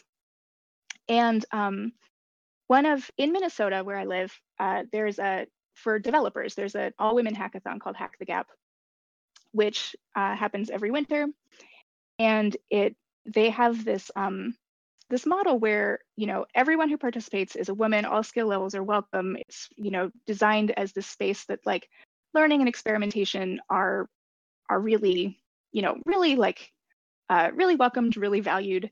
And when I was a developer, I participated in it a few times, and it was just this really wonderful, supportive space where, like everybody felt like they could come and be themselves and ask questions, and like everybody learned together, and you could just watch people grow in real time, and it was gorgeous, And, as I moved away from development and toward becoming more of a breaker than a builder, it was like, I want women in these spaces to be able to have access to that kind of energy, to a supportive learning space like that. And so it was like, can I take this model and can I translate it to a breaking context? And so what I did at DEF CON was, sort of thinking about this because I wanted to do the, CTF stuff at DEF CON, and was one of the women that WISP sent via sponsorship because my random number came up. So I was talking to other women in the WISP channel, and I was like, if we had a space that was like a, where women could participate in a CTF and where learning was encouraged, would that be something that they would be interested in?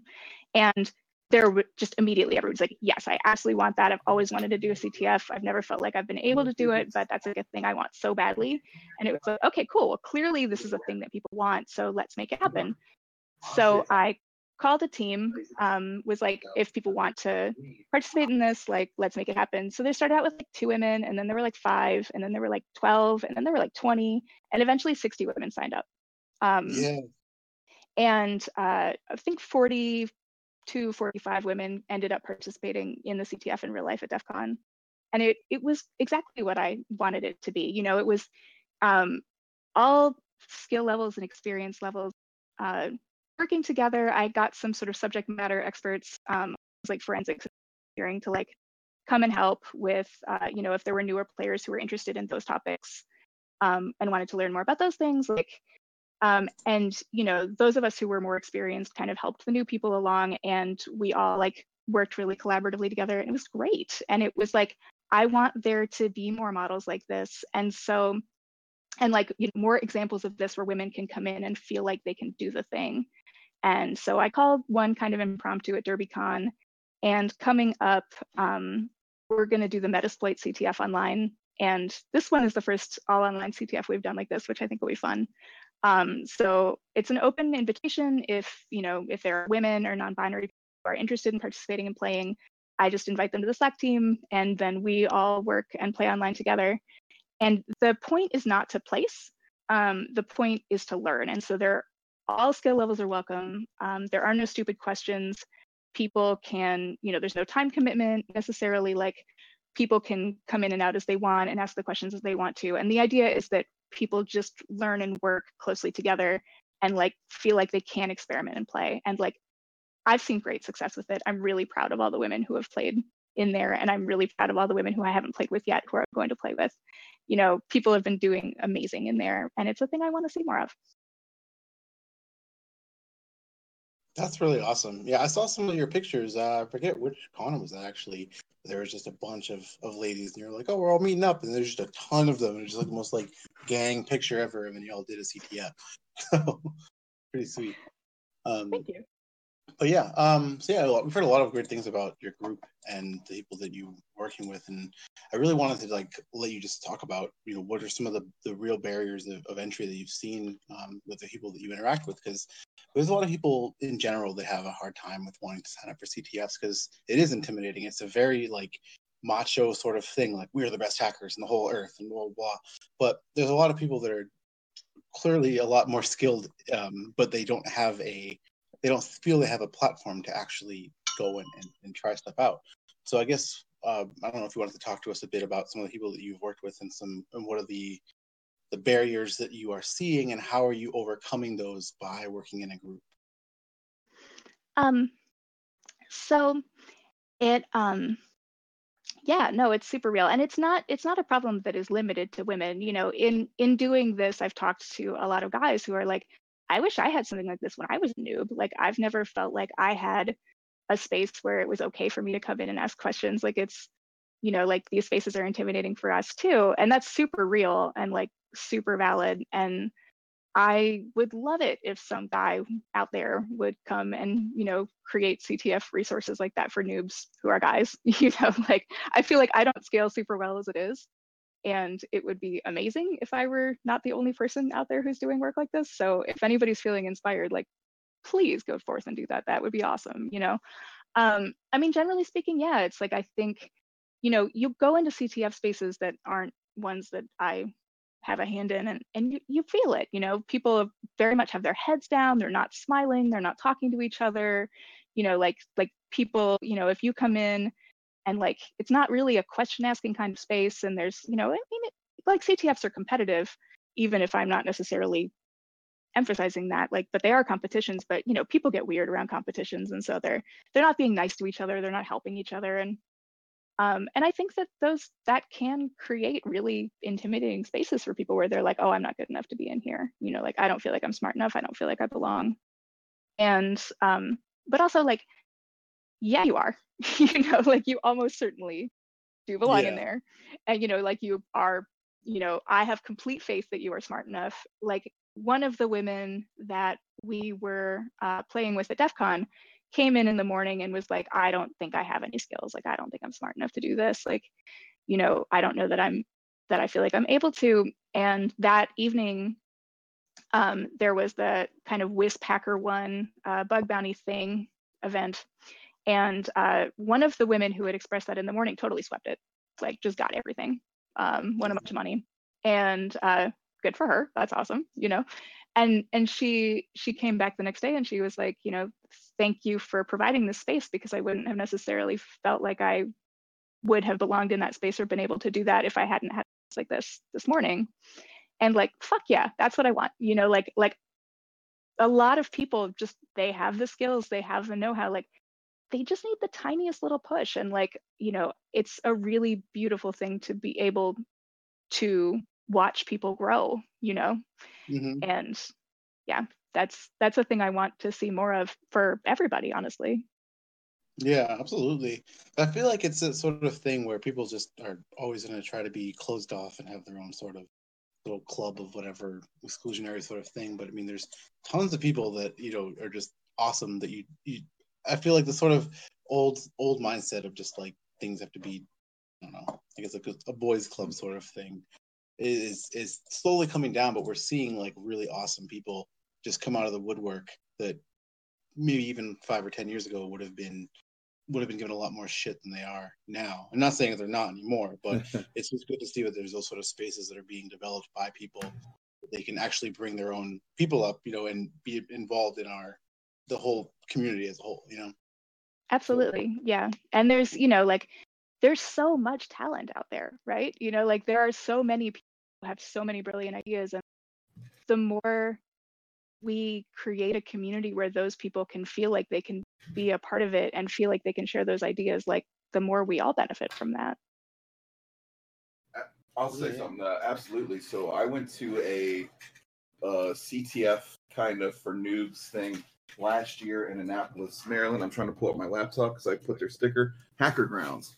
They put together a CTF on last year, and I specifically sat at I sat at the table. I walked in, I was like, I've seen those people before. I've seen those people before. Like, I've seen these people at a few cons, but I don't know if they're very good at CTFs. And I specifically sat at their table, and turns out it was all of their first CTF. All of them. This is the first time they've ever done a CTF. So I was like, well, there goes winning. And I was joking with them, but they kind of like took it. I was like, guys, I'm joking. I'll do whatever it takes to teach you guys some stuff. And sure enough, we get into it. And, you know, I showed them, by the way, if you want to do some PHP stuff, this is what you do. And by the end of the day, we only had like 50 points on the board out of like 8,000. But I'll tell you that those 6 individuals at the table will from now on guaranteed at least get those flags. And, you know, when I went to DerbyCon, sure enough, there they were on their own team. I don't know where they placed, but you know, they weren't struggling, they weren't sad, they weren't upset. They were like, well, we didn't get what we wanted, but we still did work. I was like, there you go. That's what it's about. Yeah, and it's about learning, you know. I mean, like and about sharpening your skills. Like, and if you can confidently leave saying that, like, yeah, I learned stuff, like I taught other people a thing, somebody taught me a thing, like that's awesome. You know, like really that's what it's about at the end of the day.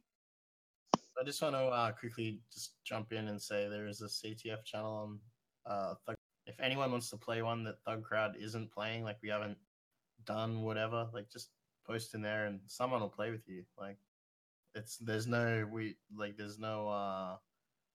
real like Thug Crowd CTF team. Just like go there and do it, and other people, like, you know, exactly what you guys are saying. Just talk to people. If someone sees you with a question or you ask something, then you know, someone will respond.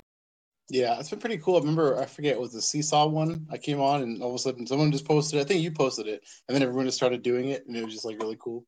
But yeah, that's awesome that the sort of community is being built up though with all of their, you know, people that you're involved with, Ian, and definitely want to see more stuff like that.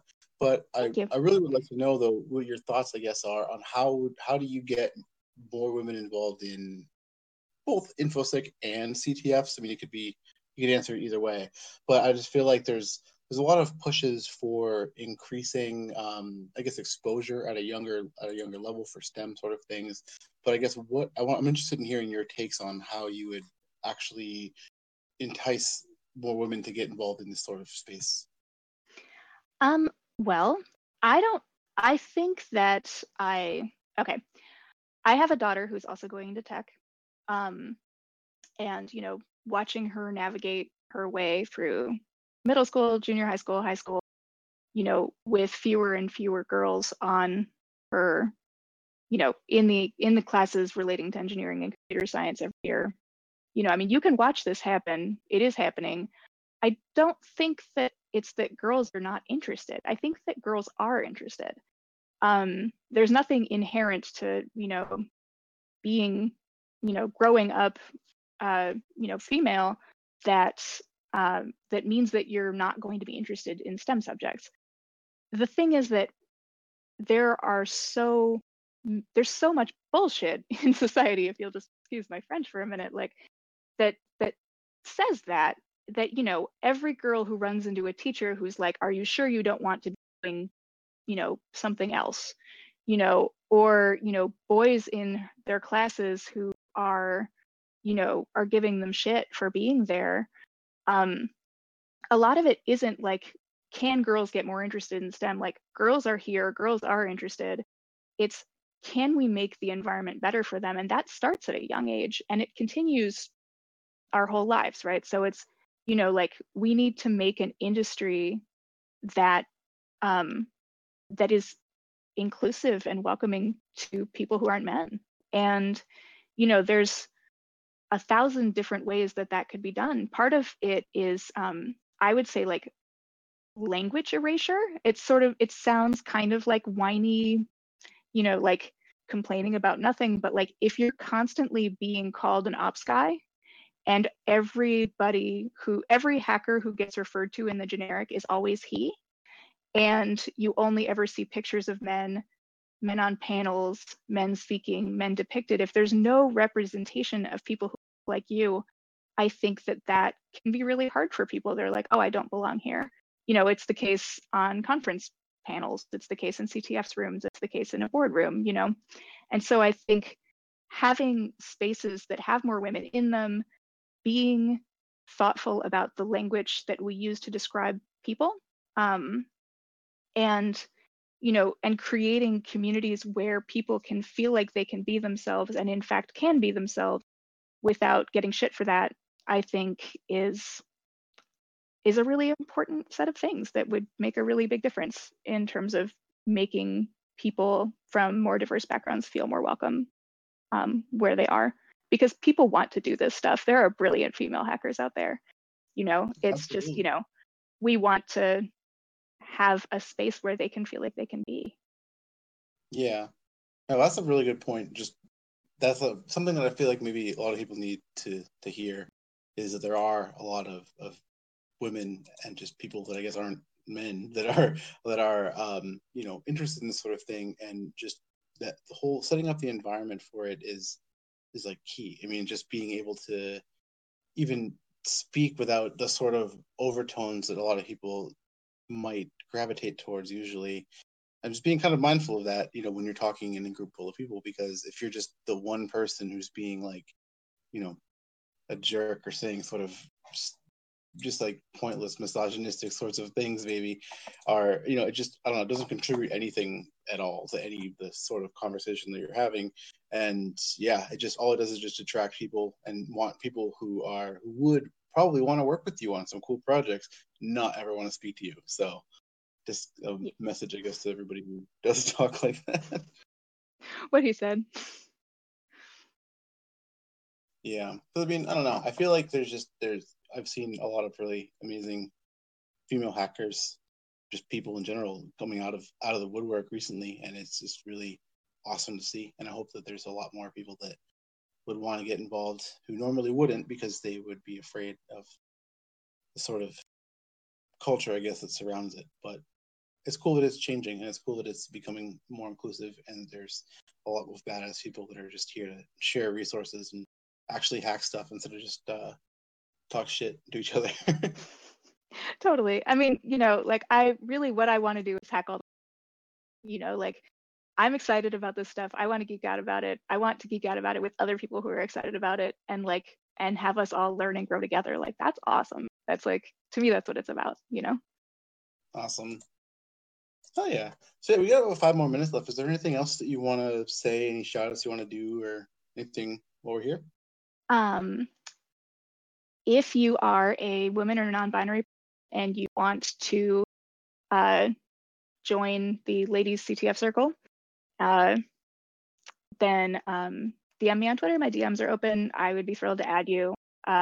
This is a thing I'm going to keep doing. So yeah, if you are somebody who feels inspired by that and wants to organize things where you live or at the cons you go to increase diverse participation in CTFs or whatever else, like, that's fucking awesome. You should go ahead and do that. You don't need to ask me for permission for it. And I'd love to hear about the things that you create. And just generally speaking, I think I would love to encourage people to, to make an effort to make things better where they are, because it doesn't always take a whole lot to like make somebody's day brighter or to like make the community better. And I think if we all put in our amount of effort in our little corners, like, I think different larger whole. And like, I want to encourage everybody to do that, because I think that is a great thing to do. Awesome. Oh, thank you so much. It's been awesome having you and hearing all of your insights about DevOps and Kubernetes and all the CTF stuff. So yeah, what is your Twitter again? Just for people. It's Ian Coldwater, which is my name. So IAN C like cold, OLDWATER. So like Coldwater. And yeah, feel free to come follow me. Say hi if you want to. I have a And question. yeah. Do you use a block list on Twitter? I do not use a block list. If I have blocked anybody, I have blocked them personally for some reason or another, but I could. All right. Okay, that's all. Anybody have any other questions for Ian before we go? Thank you so much for having me on. This has been great. I really appreciate talking with y'all, and thanks for being here. Oh yeah, thank you so much. All right, so everybody, yes. What's our calendar? I'm trying to pull it up now. Yeah, thanks everybody for listening. Our next week, Shell, do we have null cookies next week? Very possibly. He said he's not quite sure. Okay. But... yeah, we're still getting our stuff together. I'm still getting my stuff together since I took a break and then didn't do anything for the podcast. So yeah, but shout out to our Patreon supporters. We have Anthony V, David Freytag, Dead Rabbit, Derek G, Gabe Ortiz, Hamburger Keyboard, James, just James, Matthew H, Mayur, No Cookies, thanks, Rob Poners, Sterling Archer, Talon, and Walski. It's quite a bit of people we have now, which is awesome. Anybody here? Also, I'm establishing a PO box tomorrow so that I can mail out the CLSSPs that we have not mailed out to people yet. So yeah, we will get all that stuff together and out. Anybody who is a Patreon supporter of $10 or more gets a automatic CLSSP certification, and they can put it all over their LinkedIn. Any $2 people can also get a virtual one that is not that's be sent to them in the form of a PDF, and they can hang on their wall. And yeah, thanks everybody for coming out and watching everything with us. Anybody have any last words before we go? Shut up and get a lawyer. Dan's not here. Dan's on a plane somewhere. I thought he was going to be talking to us from there, but I guess Yeah. plane Wi-Fi. Yeah, plain Wi-Fi is like 1 second lag. GG. Yeah, he said on Twitter he's going to try, and then he posted after that, nope. It happens. But yeah, thanks everybody for joining. We'll be back next week. So hit us up if you need anything. Anybody also who is looking to get hired or fill a position, please hit us up. You can join our Discord, elite.club, or you can DM us on Twitter for sharing that info with us. Until then, thank you all. Thank you. Exoplanet. It was good.